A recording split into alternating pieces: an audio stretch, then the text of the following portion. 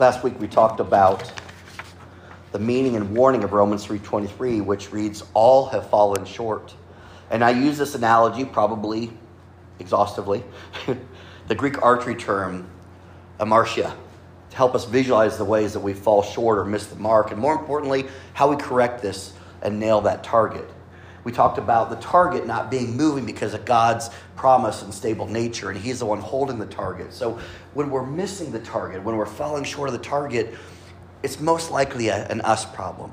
We're too far, we're not focused, we're distracted, or what I find to be one of my biggest struggles is we don't apply enough effort. Sherry did warn me, and I did listen to her. I did not bring a bow to church last week. I did a lot of this. But right, if you don't pull it hard enough, it doesn't matter if your aim is perfect. It's going to fall short. So that's what we talked about, this falling short. And one of the ways we accomplish this is to apply the appropriate effort. This means staying connected to God and our spiritual needs. And I gave the example of the recommended daily calories, and I think we generally expected it to be about 2,000. I don't think that's right. Is that close? She says, not for you, buddy. Yeah. If only, right? Right, but then I pose this question. What if we really had this great day, right? 14,000 calories. Woo! I'm talking the good stuff. And then we were good for the whole week? It doesn't work that way. We can't do that. Because it's about a steady nourishment of our body by a frequent and measured supply daily. Our body is intelligently created and designed to be fed each day to give us the energy to physically survive that day. And then it repeats the next day and the next. And this is a part of our physical needs. It is the regular intentional intake that sustains us. And we are never intended to cram all of our food into a gluttonous day and call it good. That would never work. It's not healthy and it would not sustain us. Likewise, we were never intended to cram all of our Christianity into 75 minutes every Sunday morning. There's a mindset about Sunday morning sermons, and this is what made me think a little bit. It says, each one should solve a problem. Each Sunday message should solve a problem. Have you thought about that way? I have recently, but I hadn't always thought about the way. And I may not express it in those terms, but that's how I view the mission of the 23 to 30 minute talk I share each week. So consider the past few Sundays, right? Amartia. The problem is that we fall short. And we talked about 3 specific ways to hit the mark. Before that, we talked about expectantly. The problem is that we don't fully trust God to do what He has promised to do. We looked at the promises from Scripture and how He has faithfully kept His promises throughout history and in our own lives. We can have an expectant hope in Him. All means all. The problem is that we impose our own standards and limits on God's promises, right? That's not possible. He didn't mean all those people, not those people that are sinners or different or unlovable, right? But we were reminded of the true meaning of all as God used it to eliminate fears of missing out on His promises. Do you see how this works? Sundays aren't about getting a warm and fuzzy motivational speech. In fact, I have some pretty direct questions that certainly stirred some conviction, at least in my own mind last week. As I was comparing, do I talk more about what I ate or where I ate than where I spend my Sunday mornings, right? How excited I am about the sports event than how happy I am and excited I am about the future and hope I have in heaven. Those are convicting questions, and they weren't warm and fuzzy, but I needed to ask them of myself, and maybe you did too. It's not always a feel-good chat flanked by some songs and then let's go grab lunch. It's about being changed by the experience of worshiping God through music, learning from the message, and connecting with Him through prayer and communion. Some weeks you may get your spiritual cup filled, hopefully every week. Some weeks that's maybe all you get, and that's great. But other weeks you may have had an aha moment of learning or understanding or connecting with God because of your time here or the morning Bible study or conversation that you had with one another. That's why it's so important to gather. It's the testimonies, it's the experience, it's the prayers and the time together. And we get to experience the aha moments through other people. That's what makes it so wonderful, this body of Christ. And each week I ask God in prayer that we are changed by this experience. May we leave here changed from what we've heard or experienced today. So this morning I've titled the message, Keep the Change. Keep the Change. It has nothing to do with money. It's about the change within us. And the problem that we're going to solve this morning is how to continually and hopefully deepen that connection with God throughout the week. We'll look at scriptural stories and instructions, and we'll talk about specific practical ways, because that's how I think, to help develop healthy habit of frequent, regular, and measured spiritual nourishment. Sure. So this week's scripture to remember that Mark read is Colossians 2. It's actually 6 through 7. It says, "So then, just as you receive Christ Jesus as Lord, continue to live your lives in him, rooted and built up in him, strengthened in the fact as you were taught, and overflowing with thankfulness." Colossians 2, 6 through 7 from the NIV. Now I'm going to take a little bit of liberty here, and I'm going to add a little bit, okay? I'm not going to add to his words, just an explanation a little bit. The Greek word the NIV translation presents as continue can also mean to walk. So think about it that way, to walk. So consider that meaning. Just as you receive Christ Jesus as Lord, this is the challenge, the change within you, because you've accepted Jesus Christ, there's now a change. Go about your walk. Continue in your daily living, rooted and built up, which is connection in him.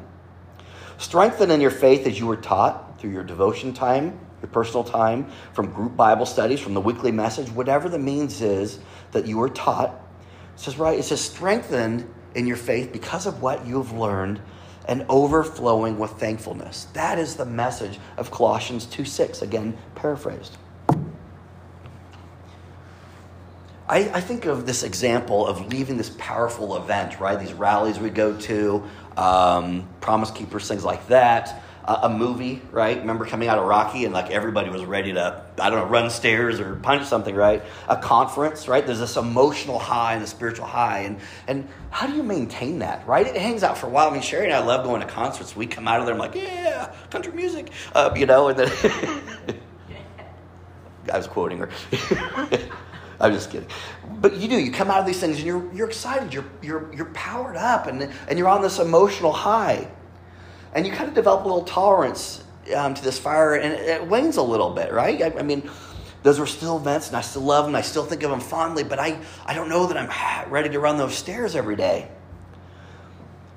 But if it's a spiritual one, we want to hang on to that, right? That passion from when we first made that decision, or the most recent aha moment that we experienced in our life. We want to hang on to that and go, yeah, God loves me. God loves me. I'm going to do something awesome with this. And the enemy may try to douse it, but he only can do that if we allow him to. And that's our spiritual armor, right, that we talked about. All these tools that we have, you look it up and it explains that the tools we have in this proverbial armor to defend ourselves against those kinds of things. 2 John 1:9 warns us, anyone who runs ahead and does not continue the teachings of Christ does not have God. Whoever continues in the teaching has both the Father and the Son. Now think about that. In our passion, sometimes we run on ahead, woo, right? And then it stops. But what about the steady walk, the continual walk, the energy, the passion, right, that we hopefully come out of these events, come out of church, come out of these aha moments with? I mean, even the disciples that were Jesus the longest were with him less than 3 years in total. Imagine being in his presence daily. How incredible that would be. Watching how he lived his life, hearing in person his teachings, seeing the miracles, and experiencing moments of powerful worship of God, right? He nailed it. Talk about life-changing to be a part of that group, to see that. But then you see him accused and punished and killed. And then you see him raised from the dead. Talk about something that will change you, right? No matter how much they believed in who Jesus was or how powerful God is, wow. They're like, truly, this is the Son of God, truly our Savior. Not just a good speaker, not just a prophet, but this is the Son of God who's going to keep his promise to save me and everyone I know from here forward. But what happened next, right? Now, they had distractions because they still had the same people that accused Jesus were accusing them. Had they had their fill of faith, and now that should hold them? Did they cram it all into this 3-year or less experience? Or here comes the Holy Spirit on Pentecost. I'm like, I'm good. Okay, see you next Pentecost. They didn't do that. What did they do with the remainder of their lives? You see, James 1:25 promises that whoever looks intently into the perfect law that gives freedom and continues in it, not forgetting what they've heard, they will be blessed in what they do. There's that word continue. Continue. So we continue. We're on this walk. We're keeping the change that's been made within us. They continued in Jesus' instructions and remained in Jerusalem until Pentecost, where they received the Holy Spirit just as they were promised. And the book of Acts is said to include some of the original history of the church, meaning this global body of believers. And it is the book of Acts where we read Peter's dissertation that leads us to what the NIV describes as the fellowship of believers. I would call this maybe the first seeds of the Christian church, arguably. But upon witnessing what they had seen of the disciples and hearing Peter's sermon, the book of Acts reports in the 2nd chapter, verse 41, it says, "Those who accepted his message were baptized, and about 3,000 were added to the numbers that day." That is a powerful sermon, my friend. Those 3,000 people were changed. Now, do you think they went back to their old habits and ways, or do you think they kept the change? If they're like us, there's a pretty good chance that most of them didn't quite stick to it like they'd hope. In fact, Paul's epistles were about, hey guys, you were doing so good and then you stumbled. But I want to pick up at the very next verse. And I love that the subtitle in the NIV is the fellowship of believers. And here's what it says. This is Acts 2, beginning in verse 42. It says, "They devoted themselves to the apostles' teachings and to fellowship, to the breaking of bread and to prayer. Everyone was filled with awe at the many wonders and signs performed by the apostles. All the believers were together and had everything in common. They sold their property and possessions to give to anyone who had need. Every day they continued to meet together in the temple courts.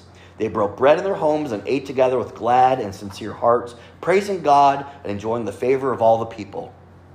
And the Lord added to their number daily those who were being saved." So I want to unpack that for a minute. It says they devoted themselves to the apostles' teaching and to fellowship, to breaking bread and to prayer. There's some indications of what we should be doing, right? We're devoted to each other, right? We belong to this global body of people. We devote ourselves to the mission of the church and to the teachings. And we enjoy the fellowship and we enjoy the breaking of bread. And that could mean the breaking of bread in communion, or it could be breaking of bread, sharing meals. Both are important. And it says, and a prayer. It says, everyone was filled with awe at the wonders and signs performed by the apostles. These are the aha moments. They're like, wow. All the believers were together and had everything in common. Now I would say this is everything of importance. It doesn't say, the Bible says they became one race or gender or height or weight or intelligence or background, okay? But they were united by what matters, and that is the love of Jesus, accepting the gospel as the good news of salvation. And it says they sold their property and possessions to give to anyone who had need. And it says every day they continued to meet together in the temple courts. They broke bread in their homes and ate together with glad and sincere hearts, praising God and enjoying the favor of all the people. And the Lord added to their number daily those who were being saved. I love it. We're not going to talk about evangelism this week. We're talking about ourselves, about how we continue. Friends, this is the model for spiritual growth of individuals and of the church. It is also the model for keeping the change. I have a 2-part gift for you this week, and I hope I'm still on track with at least one of them. I think I am. Number one is I'm not going to talk to you for the full 23 to 30 minutes. Thank you. At least I didn't get an applause. That would have hurt. But you are welcome. The other is that I prepared a tool to help us continue the spiritual connection and momentum we have hopefully established here on Sunday. Sherry's going to pass us out. But as we just read from the book of Acts, the people did several things daily, both in response to their faith and also to continue to grow in it. What is effective for you is likely different from what is effective for someone else. In fact, your needs each week or even each day may look different from that of the previous day or previous week. Now, it's no secret I'm a planner. Sherry knows that, and she graciously accepts this difference in our personalities. And for me, it helps me have a plan as a target or goal, things to do, places to be, and how I think things should be done. And let's be honest, that's kind of the rub for us, isn't it, dear? Okay. But the half page that Sherry is passing out is a tool I've created. It's the template for a plan to help us stay connected to God, to continue our spiritual momentum, and to be a source of encouragement to do so. And for those listening online, just shoot me an email. I'll get it over to you. But on one side is a list of some of the activities that could be easily done each day to help us get our regular daily spiritual nourishment between Sunday mornings, okay? These are just ideas. Read the Bible for 15 minutes or more. Spend 15 minutes or more in prayer. Read a daily devotion. I put a couple websites on there, but you can find them anywhere. Listen to a past message. We have a podcast. Or find another one. There's great messages out there. You can probably find one that's a little shorter than mine. Journal your thoughts, your concerns, and your prayers. This is good stuff, friends. Journaling is therapeutic. It's a wonderful way to see how God's working in your life. It's a great way to have a reminder of the things we should be praying for. Participate in a group Bible study. Now, I've listed 4 there that we have regularly. Our Sunday mornings, our Wednesday nights, and then we have a couple disciples men, disciples women that are open by gender to, several in the state. But there are other ones as well. There are certainly good studies that you can begin to be a part of. I'd say take 30 minutes of alone and quiet time. Why did I say 30 when you have to read the Bible 15? Because I think if you do it for 30 minutes, you're going to be lucky to get 15 actual quiet moments, either with interruption or the busy brain thing, right? Attend and engage in a worship service. Don't just show up, but engage, right? Do the stuff that draws you into the service, whatever that means. If it means sing loud, great. If it means sing in your head, that's fine. If it means, do this during communion or the quiet time, that's you. But whatever engagement looks like, attend and engage in a worship service. Seek an answer to a spiritual question. Now, before you go talk to Pastor Google, I would check your resource. But there are good sources out there, or shoot one to me, and I will find something for you. But there's great Bible commentaries. There's great questions. There's great websites. But just, again, check the source. Lead a prayer with family or friends. Now, that might sound a little like evangelism, but there's something in it about saying your prayer out loud and doing that with or for someone else. Lead a devotion time. Use your God-given gift of creativity. Now, why would I put that on there? Again, it's therapeutic. If God made you a singer, or even if he didn't make you a singer, if you like to sing, knock yourself out, right? What do they say? Those who sing, sing out loud. Those who can't sing, sing loud to annoy everybody else. Yeah. Use your God-given art, draw, color, journal, whatever it is. God's given you this creativity. Woo! You want to connect with God? Go for a walk in nature if that's your thing. Well, just tune your radio to Christian music. If you're doing something else, just flip on that and just have it going in the background. It can be hymns, it can be something contemporary. But listen to the words, because they're all written with a purpose. And I put a couple of them on here that are local stations, and of course streaming services have them as well. But on the back side of this is a simple calendar. Sunday through Sunday, right? So we're going to have a full week. The idea is that you can make a plan to do 1 or 2 or more of these simple tasks every day. Good news, you can write in and attend worship today. Check the box right there, right? But there's more. So do that. And then I want to encourage you not to beat yourself up if you make a plan, but for some reason you can't stick to it, right? We move on. We move on and we hit it the next day. That is the challenge I'm issuing. So whether you're like me and using a tool like this is for you or not, I hope that you will try at least 1 week. I want to both encourage you and challenge you to do this and bring it back with you next week, next Sunday. I'm not going to embarrass you and say how much you got done, but I'd like to see that kind of commitment.